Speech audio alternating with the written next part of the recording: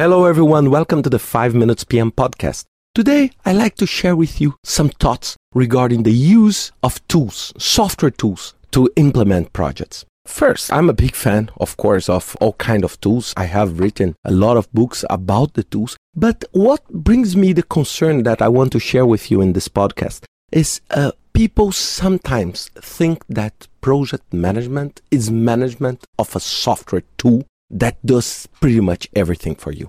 And what concerns me is that people are oversimplifying things.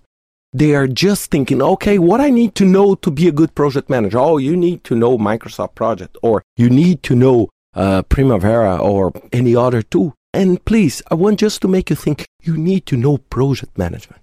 So it's like the danger we have using a spreadsheet without knowing math. So if you don't know math, it will be extremely risky to prepare a very nice and deep spreadsheet because you don't know what is behind that.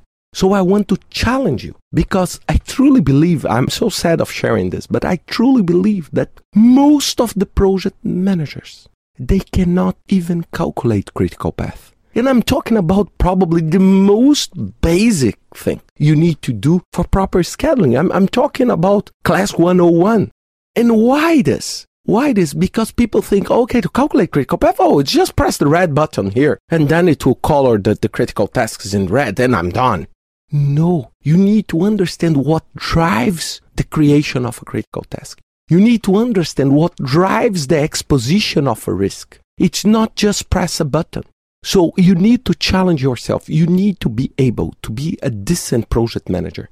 You need to be able to do every single task that the software does, using your hands, post-it notes, paper, pen, and pencil. And that's all. Of course, it will take maybe 100 times more time, but you need to be able to do that. You need to be able, okay, if I need to calculate the critical path, I know how to do this. If I need to create a WBS chart, I know how to do this.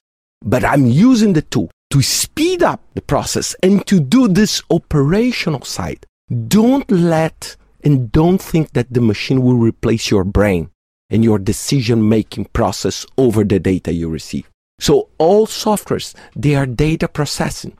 So I saw a lot of people very much concerned about the tool and just forgetting about who is the project manager, what kind of skills we need, what kind of critical thinking we need from the project manager. So it's oversimplified. We need to think about this because most of the failure we face, it's because we decide to put in place weak project managers that only know the tool, and we think that knowing the tool, they know how to handle the project. And this is a completely wrong perception of the problem. Please, I don't want that you think that I use software just all the time.